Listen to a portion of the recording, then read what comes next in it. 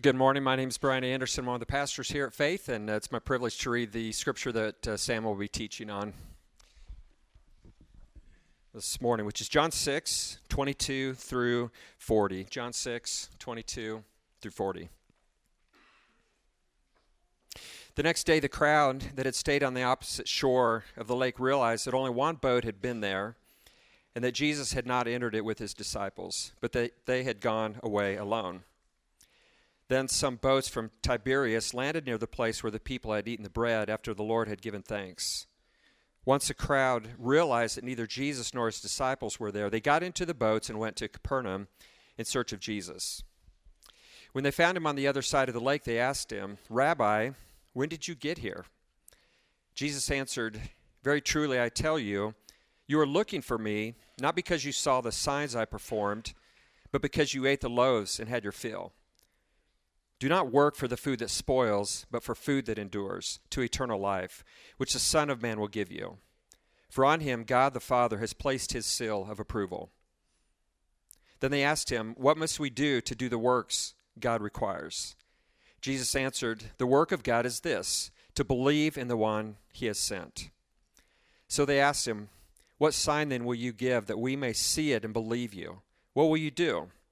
Our ancestors ate the manna in the wilderness. As it is written, he gave them bread from heaven to eat." Jesus said to them, "Very truly I tell you, it is not Moses who has given you the bread from heaven, but it is my Father who gives you the true bread from heaven. For the bread of God is the bread that comes down from heaven and gives life to the world." "Sir," they said, "always give us this bread." Then Jesus declared, "I am the bread of life. Whoever comes to me will never go hungry, and whoever believes in me will never be thirsty. But as I told you, you have seen me, and still you do not believe. All those the Father gives me will come to me, and whoever comes to me I will never drive away. For I have come down from heaven not to do my will, but to do the will of him who sent me. And this is the will of him who sent me, that I lose none of all those he has given me, but raise them up on the last day. For my Father's will is that everyone who looks to the Son and believes in him shall have eternal life, and I will raise them up at the last day." This is God's word.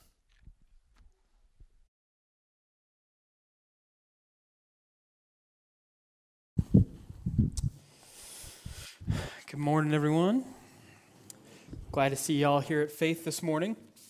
Just want to make a couple quick notes. First, if you're new with us this morning, or if you've been here a couple times, you're searching for a kind of a church home, a place to come to, we'd love for you to fill out the connection card and let us know you're here. It's just a great way to get connected with us so we can share some information about the church. You can ask us some questions. There's also a place for prayer requests that anybody can fill out, and then after you fill out this card, you can drop it in the boxes that are attached to the sound booth as you leave there, or you can leave it at the welcome desk, and we'll be sure to get in touch with you later this week. So again, this is just a great way to let us know you're here and let us know if you have questions or want to find out anything about the church. After service this morning, we will meet. There will be an opportunity to meet pastors and some leaders from the church over at Take 5. So if you go into the Commons here, as you leave the worship center and turn to the left, there's some tables with some Take 5. Yeah, that logo on the tables there, and some pastors, some leaders from the church will be there. It's just a great chance to get that one-on-one time that is a little bit hard to get on Sunday mornings. We're a big church. There's a lot of people. Sometimes it's weird to try to filter up after the service and come talk to me or come talk to one of our leaders. And so if you would like that chance to connect on that one-to-one level, we'd love to see you over at Take 5 after the service.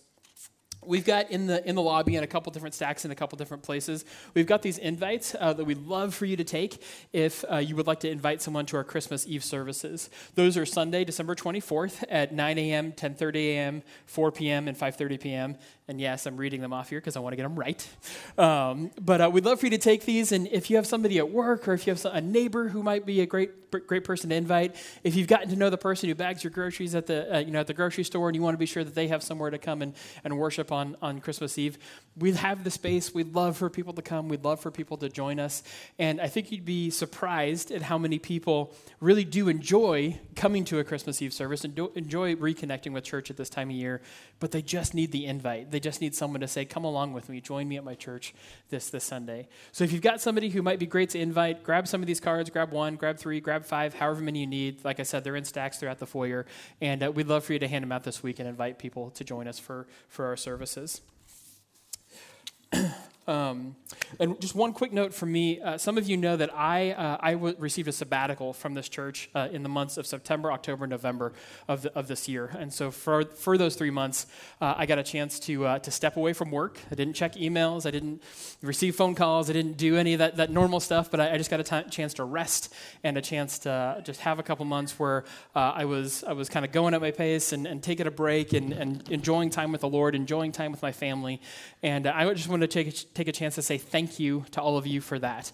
Sabbaticals are made possible because of the generosity of this church, because of the leadership identifying that it's good for our staff to have that time away, but it's also made possible by the fact that you all give and you all make it possible for the church to function in that way.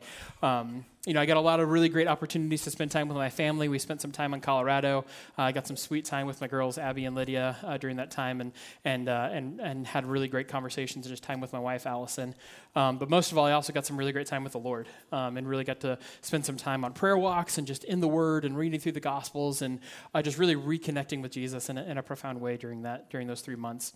If you want to ask me any questions, want to hear any more stories about that, I'd love to talk about it. Come track me down. I'll share all about that time. But I just wanted to be sure that I extended a thank you to you all for the gift that time was for me and for my family as well. And I'll make one more quick note.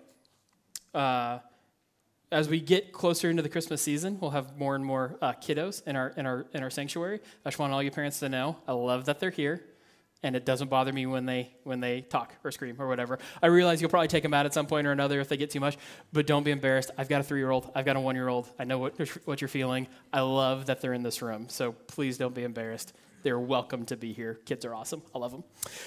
All right, jumping into the passage for this morning, John chapter 6, verses 22 through 40.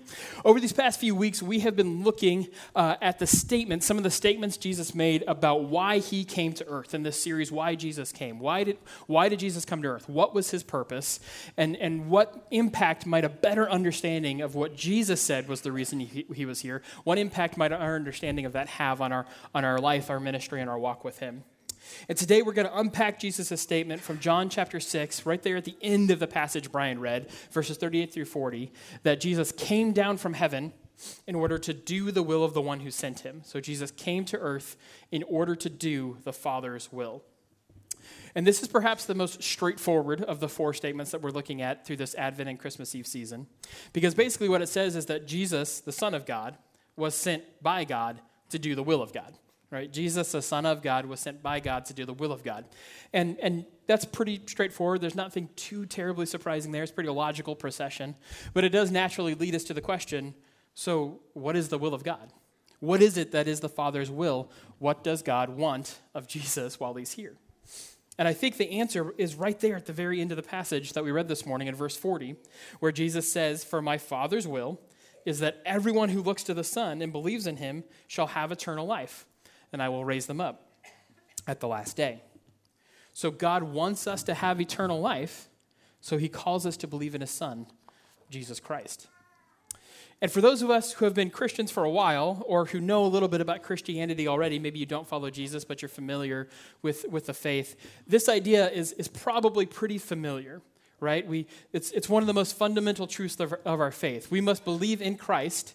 And thanks to that belief, we receive the gift of eternal life. Thanks to belief being possible through Christ coming, we receive this gift of eternal life.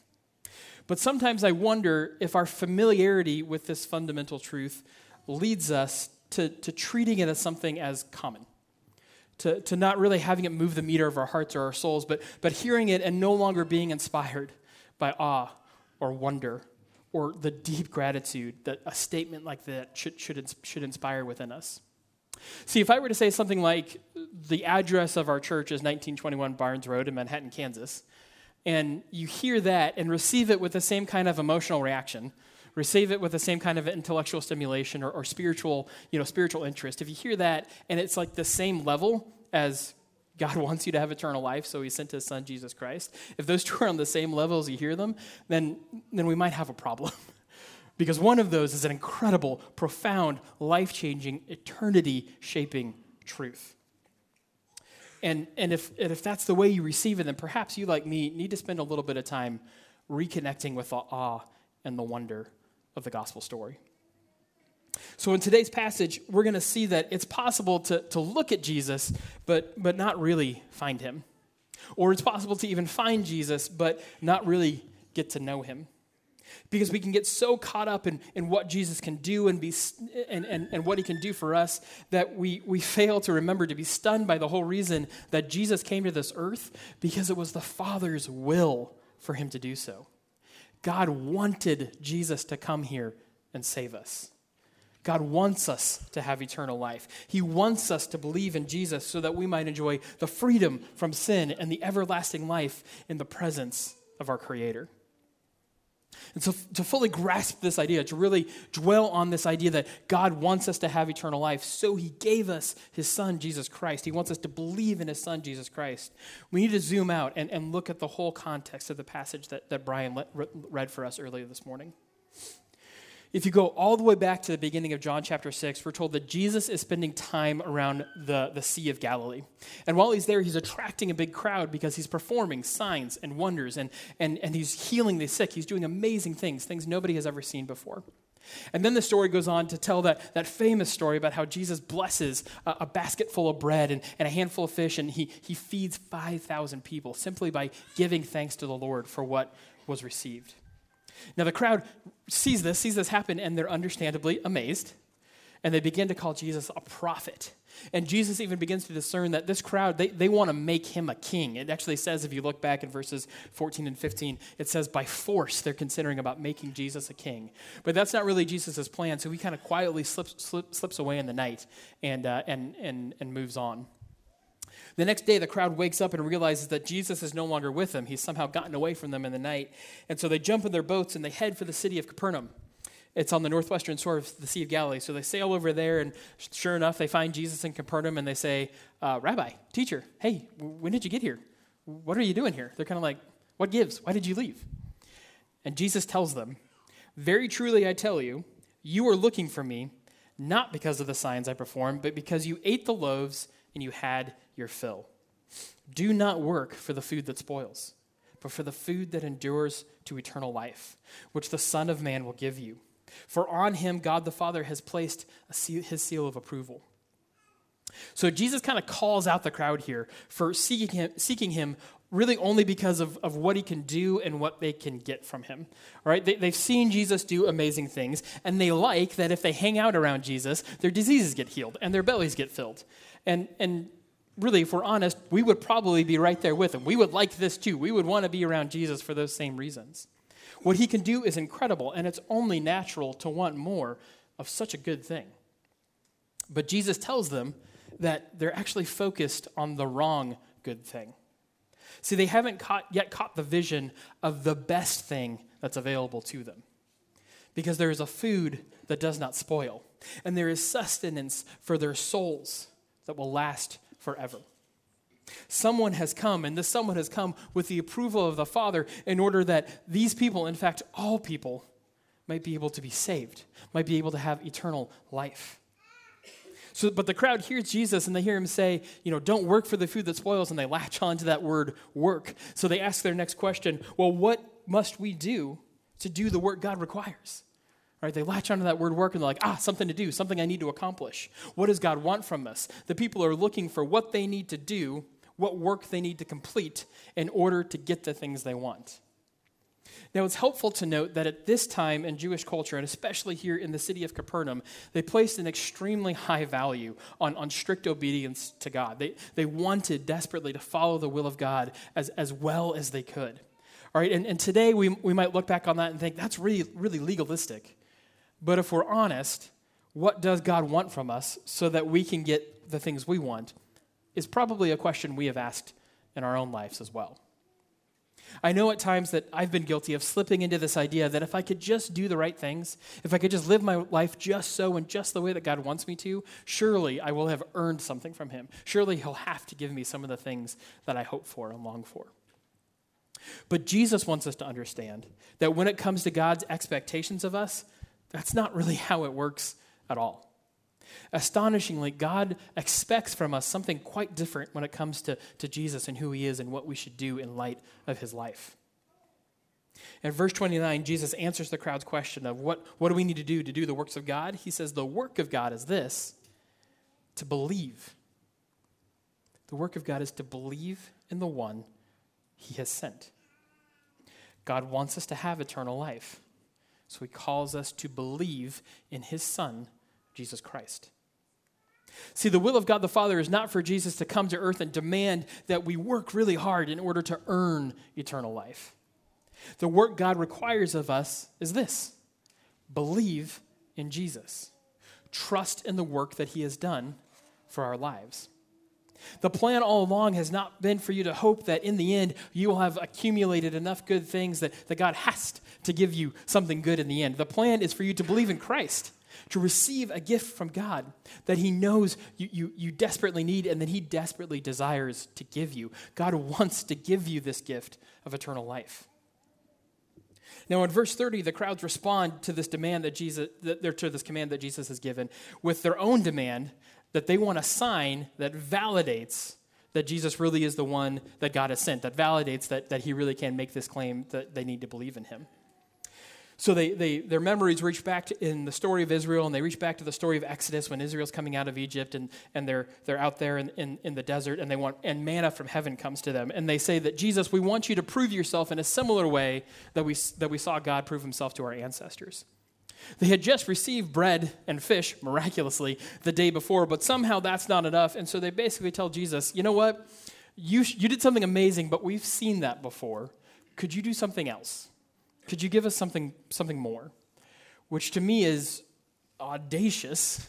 It's an audacious thing to demand after all that Jesus has already done. But Jesus, as is so consistent with his character, very patiently takes their request and tells them that yes, he can give something greater. He can give something greater than anyone has ever thought of, ever conceived of before. In verse 32, Jesus says to them, very truly I tell you, it is not Moses who has given you the bread from heaven, but it is my Father who gives you the true bread from heaven. For the bread of God is the bread that comes down from heaven and gives life to the world. So Jesus says, yes, there's a greater bread. God can give you something true. And the crowd's like, all right, we're on board. In verse 34, they say, sir, always give us this bread. They are 100% bought in. They are waiting for their daily fill to come, for Jesus to do the miracle again, where the bread will appear from nowhere.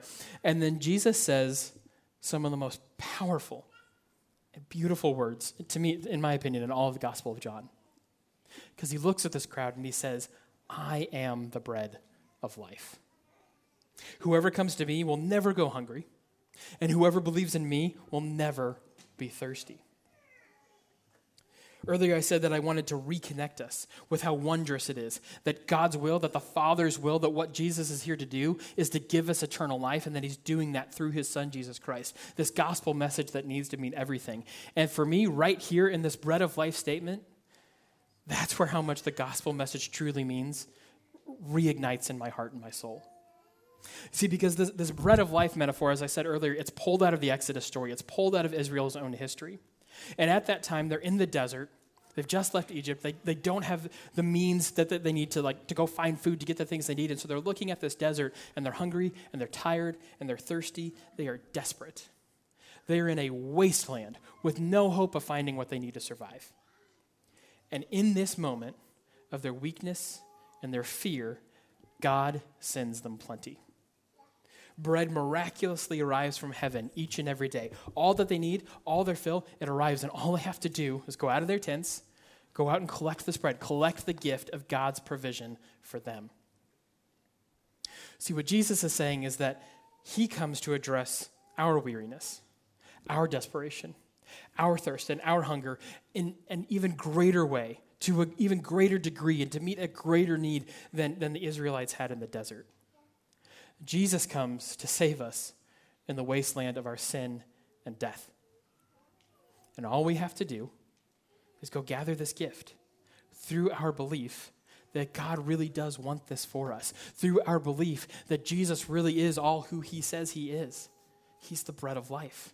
He's the gift of eternal life. This is what God literally moved from heaven to earth to accomplish. The will of God the Father is for us to receive eternal life through this bread of life, through Christ himself, through our belief, through our following of his one and only Son. However, this gift, this incredible gift through belief, comes with a warning. Jesus again tells the crowd that although they've seen his signs, they've seen his miracles, they've seen his power, there's still a problem. Because in verse 36, he says, "But as I told you, you have seen me, and you still do not believe." You see, we're not passive recipients of this gift that is given to us. No matter what we think, no matter how we live, no matter the choices we make, all those things matter. So we can't just think, I can live the way I want to, I can make the choices I want to, it doesn't matter, there's this gift before me, I'll take it. No, belief, accepting the gift of belief means so much more. We are called to believe, and in that call to believe, there are a few things that we have to come to terms with. Right? Jesus calls us to believe and to understand that we have to confess we are sinful. In this call to belief, we have to admit that we need the forgiveness that Jesus offers. And to believe in Jesus is to hear what he teaches about love. It's to hear what he teaches about sacrifice and obedience and neighbors and everything around us and noticing people and moving toward them in their times of need and hurt, to realize all this through faith and then finally say, yes, I want that bread. I confess my need for Jesus. I believe in Jesus, and I want that belief to impact everything about the way I live my life. I want this belief to change who I am and change the things I do, to change the things I pursue and go after. Belief is not a passive state. It is an active participation with the way God wants us to live. So if you can confess this, if you can commit to following Jesus in this way, if you can reach out and say, yes, I believe, Lord, teach me what to do, then the next step is to rejoice. Because right along that warning of verse 36 is this incredible promise in verse 37. The Father gives all who believe to Christ, and Christ never, ever turns away a single one who comes to him. Verse 37 says, all those the Father gives me will come to me, and whoever comes to me, I will never drive away. For I have come down from heaven not to do my will, but to do the will of the one who sent me. And this is the will of him who sent me, that I shall lose none of all those he has given me, but raise them up at the last day. For my Father's will is that everyone who looks to the Son and believes in him shall have eternal life, and I will raise them up on the last day. If you come to the Son, if you believe in Jesus, you will be given the gift of eternal life. This is the will of God the Father. This is why Jesus came from heaven to earth and why we celebrate his birth on Christmas Day. God wants us to have eternal life, so he gave us this gift, and he calls us to believe in his Son, Jesus Christ. And so we're left with this question, what do we do with this? What do we do with this belief? How does it impact and change our lives? How do we take this and do something meaningful with it this Christmas? I'm going to suggest two things to you that I want you to maybe think about, to pray about, to have conversations with people about, and most of all, to take these things and not just kind of intellectually roll them around in your head, but challenge yourself to think all the way through to what action you might take, what changes might occur in your life as you process these things that I suggest today and really engage with them on a deep, meaningful level. The first is this: to examine your understanding of who God is and what he is like. Really examine your understanding of who God is and what he is like. When you think about God, do you think about a loving Father whose deepest desire is for you to have eternal life with him? Do you think of God as a loving Father whose deepest burning desire for you is to have eternal life with him? The world we live in is a cold, hard, frightening place. And I think sometimes we project the realities of the world that we see, of what we see around us, we project those onto God. We say, if this is our reality, if this is what I see, if this is how the world is, then that must be how God is. And so we start turning God into this angry, wrathful, full of punishment, totally focused on punishment all the time. And the world is so hard, so God must be so hard. But we can't interpret God through the realities of the world that is full of sin. Because in John chapter 6, verses 22 through 40, Jesus very clearly and specifically tells us who God is and what his will is like and what his greatest desire is. And that greatest desire is for you to be loved and you to be forgiven and for you to accept a gift of eternal life from him. Do you believe that what God wants for you is salvation? What God wants for you is freedom? Do you believe that God wants you to share in the saving faith, this plan that he made through Christ? If God as a loving father isn't the way that you understand God, isn't the way you perceive God, then my concern would be that you may not have actually yet met the God of the Bible. See, because what we see, this promise we see in John chapter 6, and this desire for God for you to have eternal life, it's the same God that we see in every book of the Bible, Genesis to Revelation, beginning to end. He really and truly is the God who so loves the world that he sends his only Son so that whoever might believe in him would have eternal life. We need to get to know God for who he says he is. You got to get to know God for who he says he is, not who the world says he is, not who the media says he is, not through whoever the most current and fascinating and fashionable blog post or video or whatever says he is. You've got to get to know God on his terms, through his Son, and through your experience of really, truly going into his presence and being on your knees before him. Examine who you think God is and what he is like. Do it through Scripture. Do it through time with him. Find this loving Father who is there for you. My second suggestion is this: to spend some time reflecting on how great your need for Jesus really is. Spend some time reflecting on how great your need for Jesus really is. God wants you to believe in Jesus because he knows it'll satisfy the deepest longings of your soul. God created you. He understands how you work. He understands what makes you tick. And he understands how to meet those greatest needs of your soul. Your everlasting needs are met in Jesus Christ. So if you are a Christian, do you seek Christ with this sense of great need every day? Do you engage with your day in a way that says, I need Jesus to survive? I need Jesus because he is who I depend on the most. If you do have this sense, if your faith does look like that, then first of all, I would say praise God and keep going. Don't let go of that. That is a gift. That is a precious thing to be able to come to that place and say, yes, I engage every day with a sense of deep desperation and need and to feel Jesus meet me in that moment of longing. Hold on to that and consider it precious. If you're a follower of Christ and you hear that and you go, yeah, no, that's not really my experience with Jesus, I want you to hear me say, I am not reading this and I am not giving this as a condemnation. I'm not calling you out for having some faith, diagnosing you in such a way where you need to be worried or scared that maybe your faith isn't enough. Because one of the things that you must remember and that you must see in this passage is that what Jesus promises is he is the one keeping hold of you.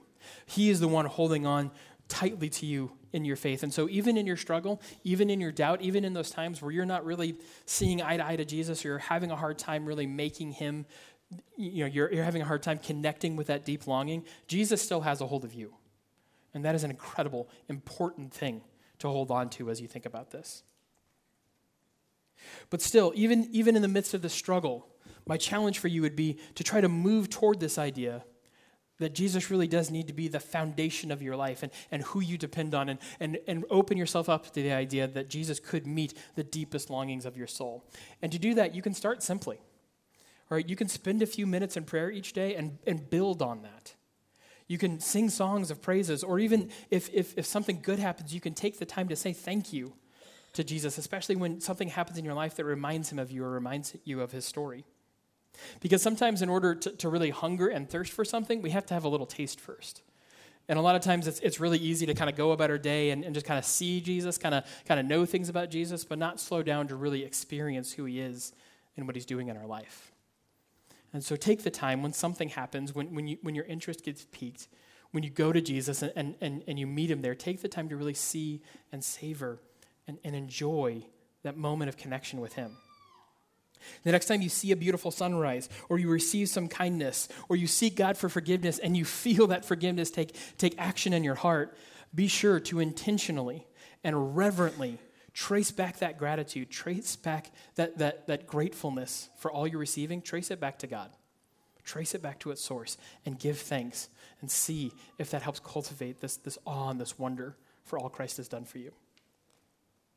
If you're listening to today and you don't yet believe in Jesus and you haven't come to faith in Christ, my challenge for you would be this: get to know the story of Jesus. In our Bibles, there are 4 books at the beginning of what we call the New Testament called Matthew, Mark, Luke, and John. They're what we call the Gospels. And I would love for you to pick one and try to read it. You can download it on your Bible app. There's dozens of options for that. It can be in your hands today.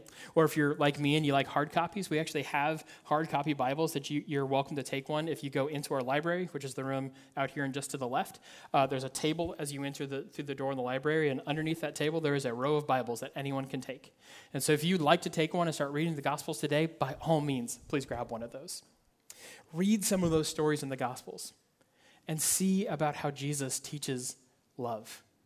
See about how Jesus teaches about our need to be aware of our neighbors, about our need to pursue good things like love and peace and joy. See how Jesus demands sacrificial love and how he has patience for those who are in need, but very little patience for those who are pursuing things that hurt others or cause injustice. If something about the stories of Jesus makes your heart stir something in your heart, then that's your signal to keep going, to keep pushing, to keep pressing into the story, to really truly see Jesus for who he is. And by all means, if you're doing this, if you want to read the Gospels, but you want someone to come along with you, please let us know. Right? Please let us know that you'd like someone to come sit with you and read with you and talk with you and unpack these Gospels with you. I promise you I've got people who would love to do that with you. We love to read the stories of Jesus and be inspired by who he is and all he has done for us. Because Jesus is the Son of God who was sent by God to carry out the will of God. And the will of God is this: he wants us to have eternal life. And so he calls us to believe in his Son, Jesus Christ. Would you please pray with me? Heavenly Father, we praise you for the gospel message today. We praise you for your promises of eternal life. We praise you that the work is not up to us, that we don't have to labor and labor and labor and only hope that maybe we've done enough, but that what we have to do is turn to the Son, turn to Jesus, see all that he has done, see that he is good, and believe in all that he has taught. Lord, I pray that these challenges to see you for who you are and to really examine our need for Christ be on our hearts this week as we lead up to Christmas. There's so much going on, Lord. There's so much to do. There's so much to prepare. There's people to see and things to get done. And we realize that that's part of what living in this world means. But Lord, slow our hearts down and challenge us to see you for who you really are and to praise Jesus for how he really, truly meets the deepest needs of our soul. In Christ Jesus we pray. Amen.